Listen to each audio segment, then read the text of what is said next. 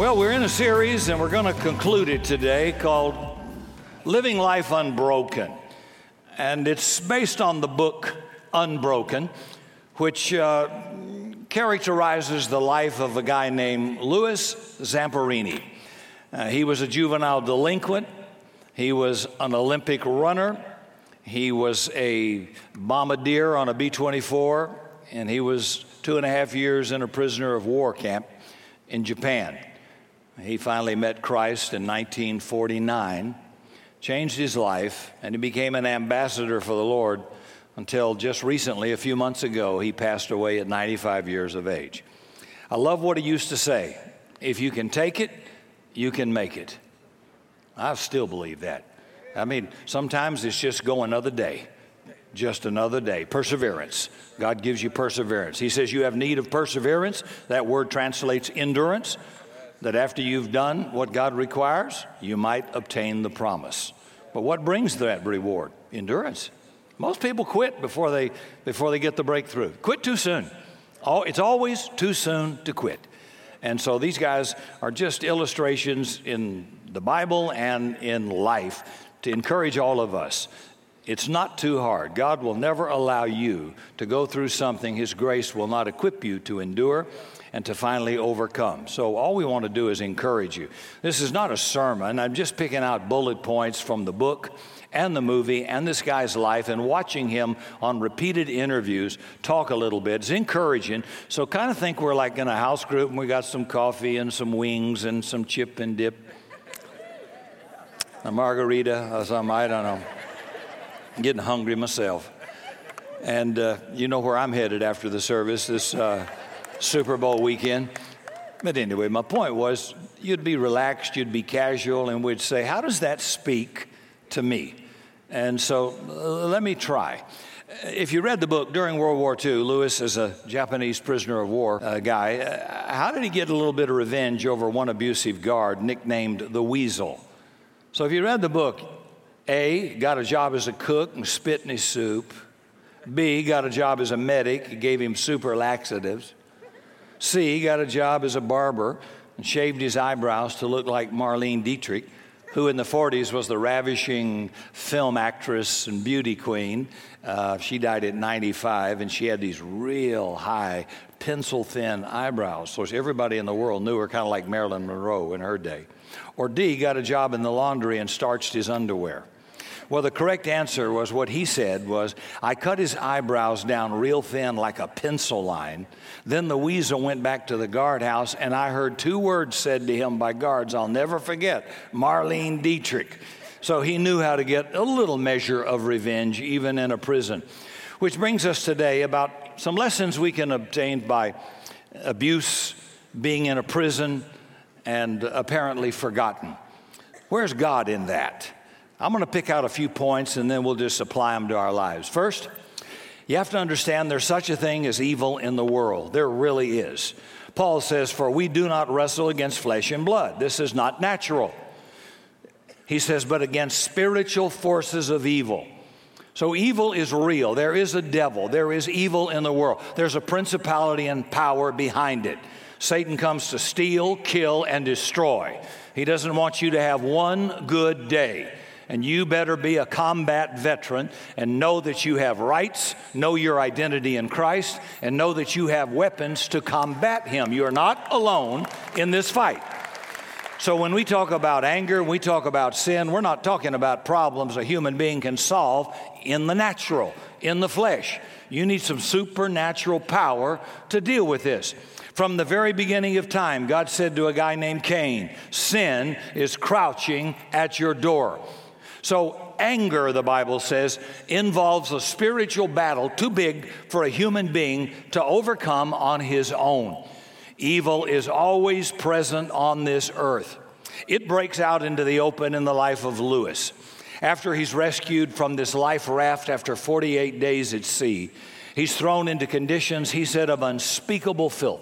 He's tortured, humiliated, routinely beaten, subjected to medical experiments that made him want to die. He was forced into slave labor. He was starved. When he got food, he says it was indescribably filthy and awful. Labor would be forced on prisoners until someone would drop. One form of punishment was the guards had all of the enlisted prisoners punch in the face their officers. If they didn't hit them hard enough, then the guards would club them. Lewis says in 1 2-hour period, all of the officers, including Lewis, got hit in the face by their own men over 220 times. You think you had a bad day. Conditions were so brutal that of the 34,000 prisoners of war in Japan, more than 37% died there. They would do anything to fight back. Lewis said a group of Scottish prisoners were not only being starved, but forced to load food provisions for enemy soldiers on boats so the enemy would be able to eat in abundance. So Lewis writes, these starving Scotsmen would drink excessive amounts of Japanese tea. The enemy couldn't figure out why the Scots loved Japanese tea so much. Lewis writes, quote, it was actually a form of sabotage. The Scots would drink tea all day, then take turns peeing on the rice so that by the time it reached its destination, it had spoiled. What can you do when you're a prisoner? You can pee on the rice. That's what you can do. Nobody's looking. And by the way, if you think that's unusual, they did it on V-2 rocket components in concentration camps in Nuremberg when the Nazis were shooting V-2s into Great Britain. They did anything they could when someone wasn't looking to try to at least sabotage the working of something. Lewis said his darkest moments involved the camp commandant, a guard named the Bird. This guy was something like out of a nightmare. He would beat POWs every day, fracturing their windpipes, rupturing their eardrums, shattering their teeth, tearing one man's ear half off, leaving them unconscious. He combined physical with emotional torture. He wanted to humiliate and destroy every prisoner's sense of humanity and dignity. Now, Lewis is going to have to deal with that as a human being in his own heart. I wonder if you have anybody this morning you're mad at. What do you do when somebody abuses you, hurts you? Well, the prisoner that this guard commandant hated the most was Louis Zamperini. They figure because he was an Olympian, this guy was a nobody that suddenly had power over helpless prisoners. It's always the nobodies that you give them black boots and a little hat and a little bit of power that are the abusive ones. And the only way they can whip you is because you have no rights and you're handcuffed. Put them out in the open, face to face, and you could whip them with one hand. I'm waiting for somebody to get a piece of that ISIS British guy who keeps decapitating these innocent people and journalists. I would love to have a piece of him on film. Hand to hand, till the death. That was not the redeemed part of me coming out, was it? Just speaking in the flesh there. So this guy hated Zamperini. The first time he met Zamperini, he beat him for not looking him in the eye. And then he beat him again for looking him in the eye. He illegally kept him from being registered as a POW with the Red Cross, so his family back in the States wouldn't know he's alive and would think he's dead. You can see the certificate on the side screen. This is the certificate the U.S. government sent to Lewis's family informing them so they would think their son was dead. Talk about wicked evil. And so he's assigned to clean up pigsties. He has to use his bare hand to clean the filth and eat slop for a pig just to stay alive. In this book, this commandant, the camp commander, the Bird, took off his belt against Lewis on some trumped-up false charge. And with a belt buckle that weighed about a pound, he swung it around and around and hit Lewis in the temple of the head, knocking him unconscious and bleeding. When he came to, he said this guard, the Bird, was standing over him. He offered him a tissue and was making some kind of sympathetic sounds. Lewis thought, well, maybe there's a little compassion in the guy. Maybe he's sorry. He helped Lewis to his feet. Lewis is thinking just for a moment, and I'm feeling a little bit of relief, and then all of a sudden, bam, he slings that belt and hits him again in the same place. He says he beat Lewis every single day. He tried to humiliate and dehumanize him. What do you do when somebody does that to you? I was struck reading through this about the suffering that evil can inflict.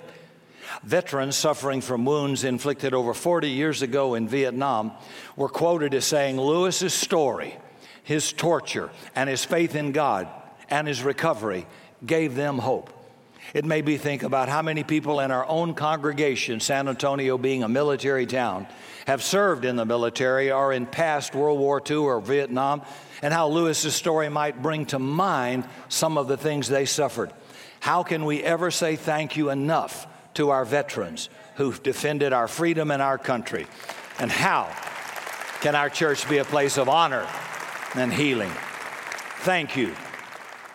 I thought about others of you who've gone through suffering just as severe. You've been abused, raped, molested, beaten, betrayed, violated. You're not alone. There is evil in the world, and God cares about it, and He confronts it on the cross. God brought healing to Lewis, and I promise you, God can bring healing to you. Another factor from this story is that a single act of kindness can mean the world to a person who's in pain. Jesus said, "Blessed are the merciful, for they shall receive mercy." Who gets mercy? Merciful people. What did Jesus say when the Pharisees wanted to stone someone? Judgment, judgment, judgment. He said, "I will have mercy, not sacrifice." Churches are not to be a place of judgment, but a place of mercy, to at least express the mercy of God on behalf of all of us who are guilty. I never could understand that. And I find it interesting in politics. Sorry for these flashbacks, but I'm old. Put up with it. When Clinton had his little fling with Monica Lewinsky, whatever went down, something went down. I don't know what went down. But I remember a lot of the ultra-conservatives jumped on him and damned him, and the Speaker of the House jumped on him and called it a cancer that needed to be cut out. And I remember listening to that, and then it wasn't long afterwards their sordid affairs became known. Illegitimate children, a 20-year affair, and they didn't get a bit of mercy. Then I watched preachers who become famous and wealthy and proud, who are damning everything, and then they're caught, right? And they write and talk about how the church was so mean to me. Well, you idiot. You were mean to everybody, meaner than hell. If you want mercy, you've got to sow mercy. If you want love, you have to sow love. I don't care if you don't like it. I'm telling you the truth. I want to be a person who doesn't ignore a sin, but show mercy. Our God is a merciful God, or not one of you'd be sitting here. You'd be briquettes. He'd toast every one of us. If God were to mark iniquity, Scripture said, who can stand? Well, not me. And don't be looking at me weird. Not you either. Blessed are the merciful. They shall receive mercy. A guard comes to Lewis' prison door. He knocks on his cell. And he asked Lewis, "Are you a Christian?" Lewis said, "Yeah." He said, "I wasn't sure what to say." Lewis hadn't been to church since he was a kid. He said the last time he had been to church, he came in late. The priest came down, walked over to him, twisted his ear, sent him home to get a note from his mother to explain why he came late. He never went back. They kind of handled coming late to church a little different than in our day. Be a lot of ears twisted in here. Lewis told the guard, "Yeah, I'm a Christian." The guard, Kawamura, said, "I'm a Christian too." And he gave Lewis a pencil and paper so they could communicate. He started to give him small amounts of food out of his own supply. One day, another guard came to the cell and rammed a stick through the door window into Lewis's face, trying to poke out his eye. The next day, Kamarua came by and saw Lewis's bloody face, and he said, "What happened?" And Lewis told him what this other guard did. And then Kamarua just lifted up his arm and pointed to his bicep as to say, "I'll take care of this." A couple of days later, Kamarua came back and pointed out of the door so Lewis could see this vicious guard who was now bandaged around his mouth and had his head bandaged because Kamarua had taken care of his little friend, Lewis. It's interesting how there are little glimpses of mercy and hope and kindness, even in a terrible, debauched place. Later on, a private named Yukichi Kanu, also a Christian, risked his life to sneak charcoal to the men to heat their room, or give them a blanket to keep warm, or give them a supply of medicine to help them so they could stay alive. He risked his own life to do that for him. He would have been beheaded and shot for what he was doing. Pappy Boyington, you may remember a TV series, Baa Black Sheep. He headed a flight squadron in the Pacific during World War II. He was awarded the Medal of Honor. He was also a prisoner of war. He writes, and also a very good friend of Louis Zamperini. He said, there was a man way braver than I was in that camp, and he named this Japanese private Kano. These were men who literally were obeying Jesus' command, love your enemies. So seriously this morning, how's that working for you? How you doing on that? Now, I was going to apply that this weekend by saying, find somebody you don't like and say something nice to them on the way out of church today. But then I thought, well, they'd know you didn't like them, and that wouldn't be a good idea. And then I was more afraid you might say something nice to me, and I wouldn't like that either. So I'm just going to skip that. But what is some step you might take towards somebody where naturally you just don't want to do it? And for whatever reason, you just don't like them. Something about them puts you off. Something in you is not inclined to move towards them. But sometimes just a simple act of kindness, noticing a word, encouragement, can mean the world to somebody in pain. You learn that in prison. Third, time does not heal all wounds. God does. Time doesn't. God does. Louis' suffering was so intense years later, out of prison, back in the States, now abusive to his wife, an alcoholic. He began to experience flashbacks, and he had to have nightmares every night about this camp commander called the Bird. He'd be filled with rage. He had one dream where he woke up thinking in the dream he was attacking the Bird finally, but he realized it was his own bed and he's choking his pregnant wife. He suffered from what we now call post-traumatic stress syndrome, anger, rage, and emptiness. He tried to manage it with alcohol. But Louis, in 1949, wandered into a tent on the streets of Los Angeles, California, a Ringling Brothers tent, where a young evangelist named Billy Graham was preaching on John 3:16. For God so loved the world, he gave his only son, that whoever believes in him should not perish, but have everlasting life. I remember Tim Tebow playing for the University of Florida, and he always had under his eyes that black shoe polish, John 3:16. Anybody remember that? And anytime the camera did a close-up on him when he was doing so well, you could always see John 3:16. He won the Heisman Trophy, and anytime the camera came around, everybody that watched television would see John 3:16.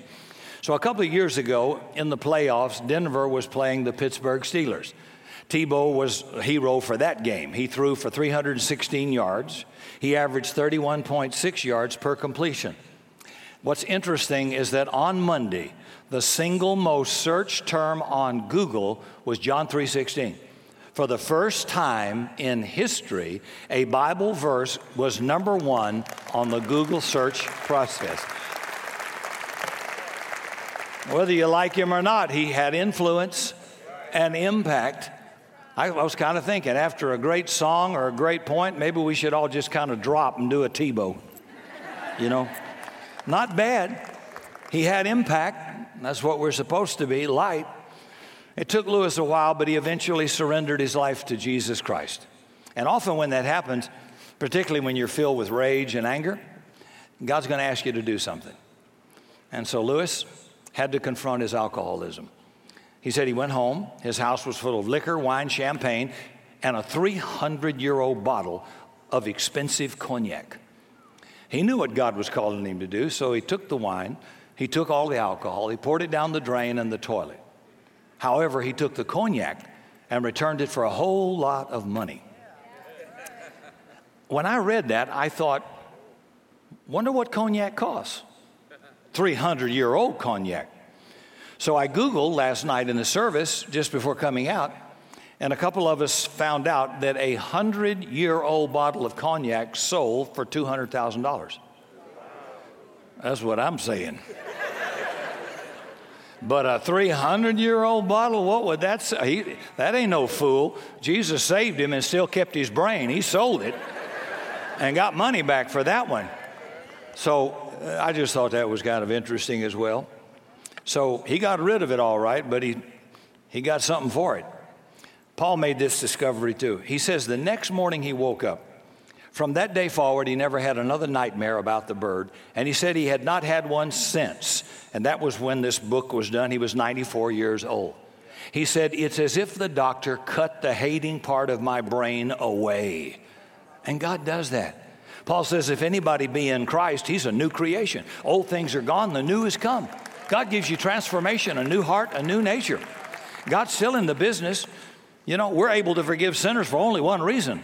I'm a forgiven sinner.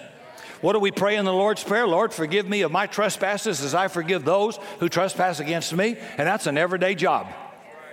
And God said, if you won't forgive your brother after I've forgiven you, God won't forgive you. So there's nobody you can't. You don't condone what they did. You don't approve what they did. They may have to face justice for what, but you forgive them. The thief on the cross was forgiven, but he still had to die. That was justice. There's a difference in justice and revenge.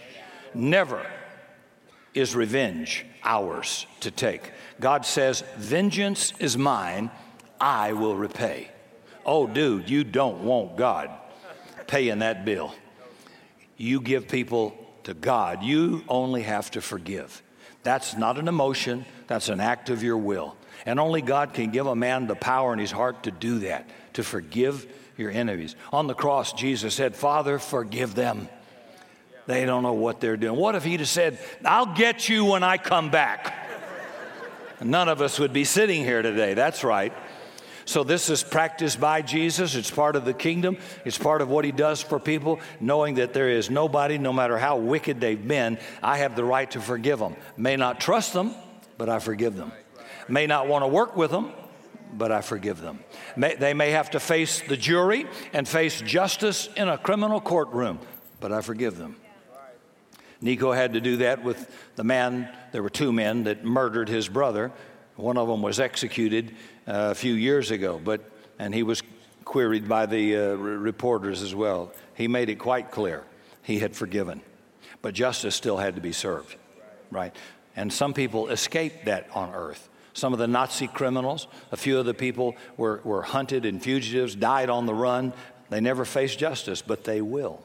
God assures you they will. They will stand before the judgment seat of God Almighty, and they will be judged. Nobody will escape, so you don't have to fret yourself about it. Just forgive and move on. It's an act of the will, and it's probably more for you than anything else. If some of you could release an ex-spouse, a business partner who stole from your business, if you could let go and by God's power forgive and let it go, open heaven would occur. Favor could come on your life. In some cases, medically, your immune system is suddenly charged. Sickness begins to leave the body for some people because they are so toxic, filled with hate and bitterness. You're drinking the poison, hoping he'll die, and you're the one dying. So God says, forgive. And then Peter, he's a legalist. He had been to church. Well, how often should I forgive my brother? 7 times? And Jesus said to mock him, 7 times 70. How many times should God forgive you? Well, we don't want to go there, do we? Every day, probably for something. And he says, I want you to walk that way in my kingdom, and I'm going to give you the power to do it. And the reason you can do it is because God's forgiven you. And I have to remind myself of that as well. If you want judgment, well, God says, okay, then pony up, buddy. I'm going to give you a little piece of it. If you want mercy, you got to show mercy. And God is still in the business of this forgiveness. Now, God's not done with Lewis. He's going to do something else for him. Here's another point I thought was interesting. Forgiveness is not just therapeutic for you, but it is a loving, humble, repentant quest to try to get reconciliation.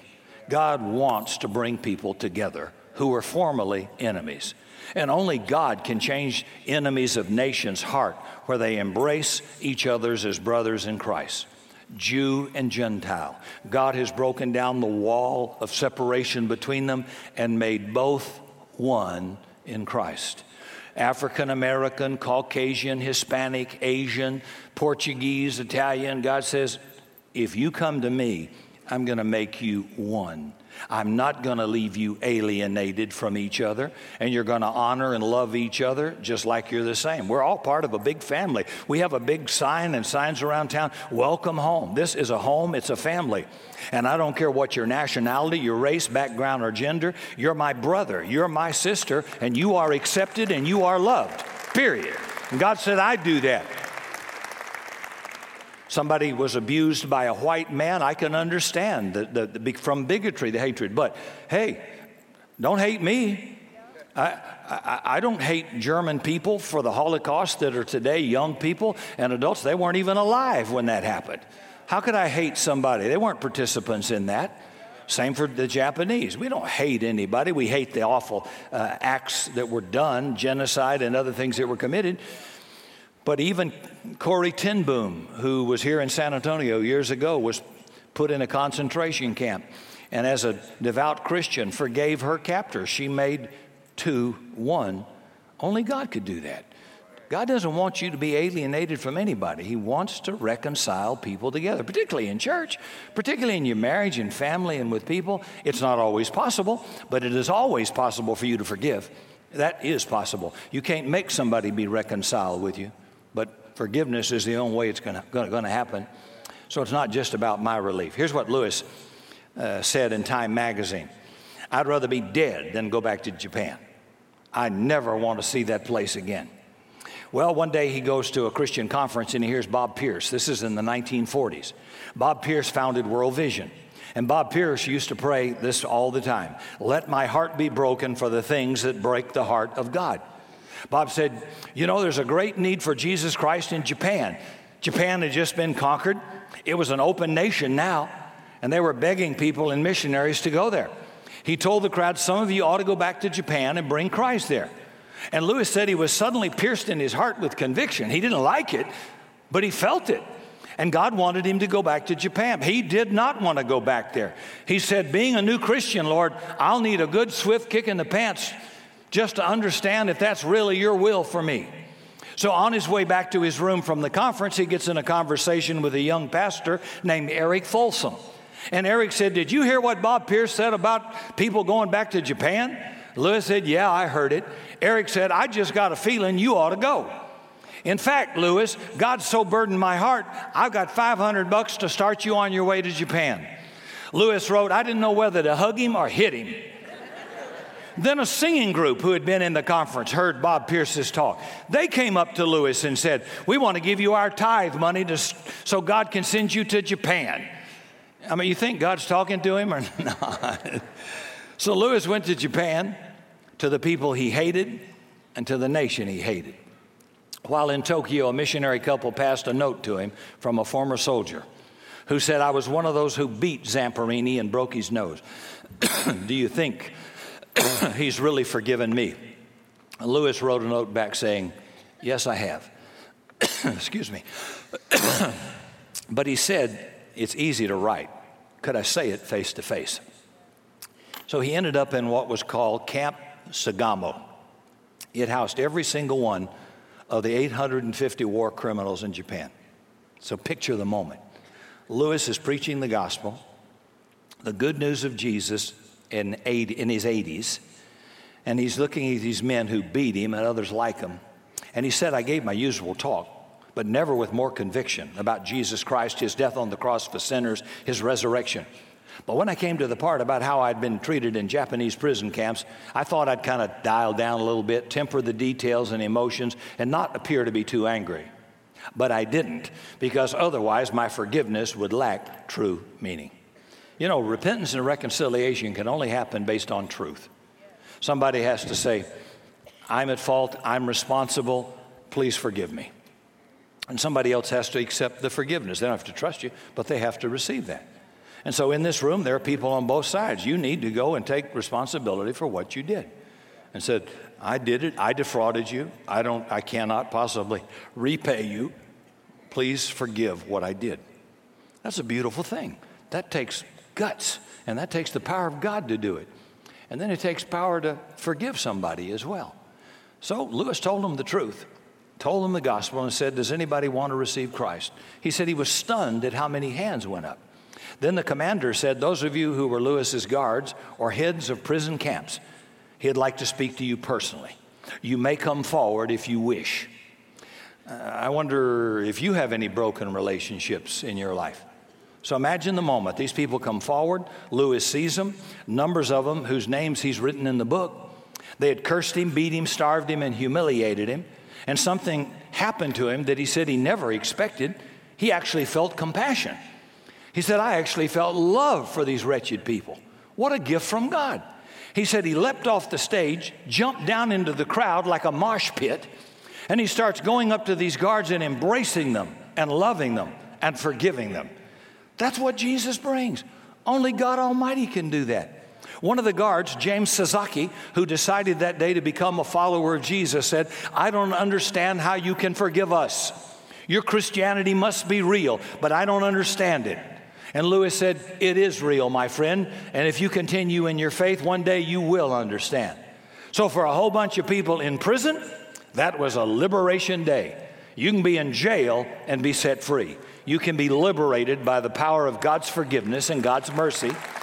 And I thought that was so cool. Anybody, if you've ever had, I've shared over my 30 years founding this church several times the hatred I had for my father. Divorced 5 times. I was raised by different relatives. So home was hell. It was abusive. It was vile. It was terrible. And I never felt any kind of, and I think my sister would agree, we never felt any kind of encouragement that we were valued or had anything. But because of that, I hated him. Not only, I hated his guts. I didn't have a day I thought about him I didn't hate his guts. And if I could do him evil, I would. Yes, praise the Lord. That was my heart. That was what was inside. And I will remember being in a Bible study with James Robinson and Jim Hilton was teaching, and it struck me like what he was preaching on curses. And I remember being smitten in my heart saying, I hate that guy, and he deserves, it doesn't matter what he deserves. The problem was me. And I remember I had to make that long walk to an office, got up, walked out of that study, a bit fearful. And I thought, here am I making the phone call to somebody who deserves to be taken out in the backyard and beaten. But I humbled myself, took full responsibility, and asked my Father to forgive me. If you know me, you will know, whoa, Ricky, that was big. I'm going to ask you to forgive me when you hurt me. Yep. And you know what? The phone went dead silent. And I knew instantly, I just beat him. He doesn't know what to say. He doesn't know what to do. He doesn't know how to respond. And I suddenly felt like a liberated prisoner. I suddenly felt like this demonic presence was gone. I took my father around the world when I preached around the world. Took him first class. I wanted to make sure this man got the best I could have to offer. And I've never had a bad thought about him since. I'm just using it to show you how bad I felt. And then I could go on through my life. People who have defrauded me of a couple of $100,000 who were Christian brothers who took advantage of my money and never paid a dime back. Didn't even offer to pay $5 a month to try to show I'm with you, I'm sorry. No. Had people years ago on staff, one of our trusted employees was embezzling like $7,000 a month out of my account. In those days, I traveled all over the world, and we had books and CDs, and we had an account, and the church got 60% of all of it, and the rest of it was supposed to be, for me, intelligent property, and he was taking money out of that to supplement his salary here at the church, and nobody knew it. Nobody gave him permission. He just helped himself. My money. And so I think Judy Orr discovered it. Not only that, he signed contracts in Europe for my books, which are still over there, and I never got a dime. I'm getting mad thinking about it. And I confronted him. And I said, I forgive you. And I said, I thought you were a close friend. You've been living off of me. You didn't care what happened to me. You just cared about yourself. And I said, I forgive you, and I'll pay your salary until you get full-time employment because I love your wife and your children, and I don't want to throw you to the wolves. And I paid him for 6 months, full salary to find a job. Did he stay and said, I did wrong, I'm sorry, I want to make this right? No, he left the church while I'm paying him. And then badmouth me. That's happened so many times, I could get up here and have therapy for the rest of the day. People have done that to me. Are supposed to look after me who don't, And they don't care. And then when they get caught, they just leave.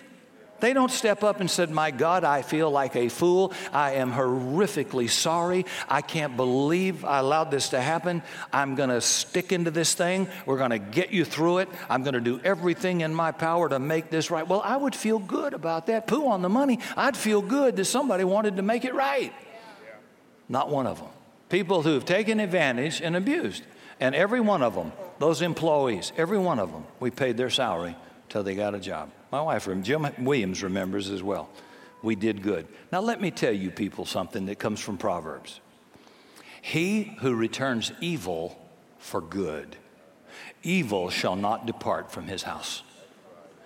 Smoke that in your pipe.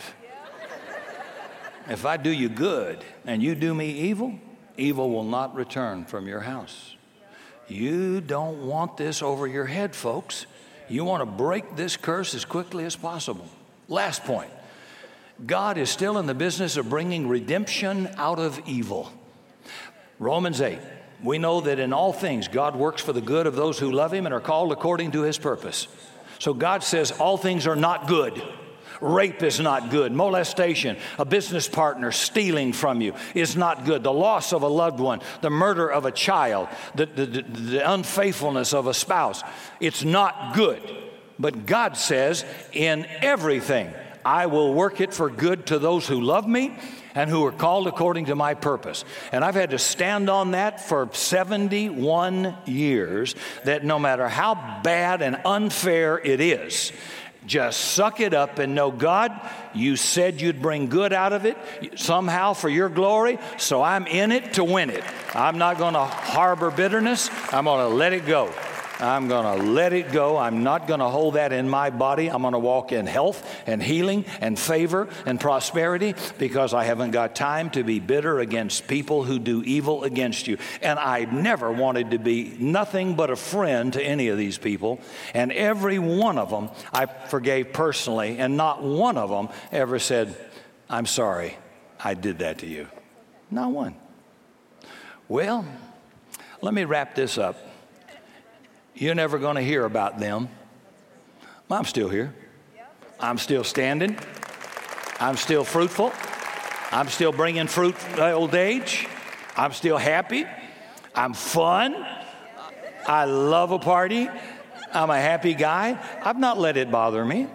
And I don't look back on it. And unless somebody were to ask me about it, who was involved and bring it up, that'd be it. But it just doesn't come up in my home. It doesn't come up in my conversation.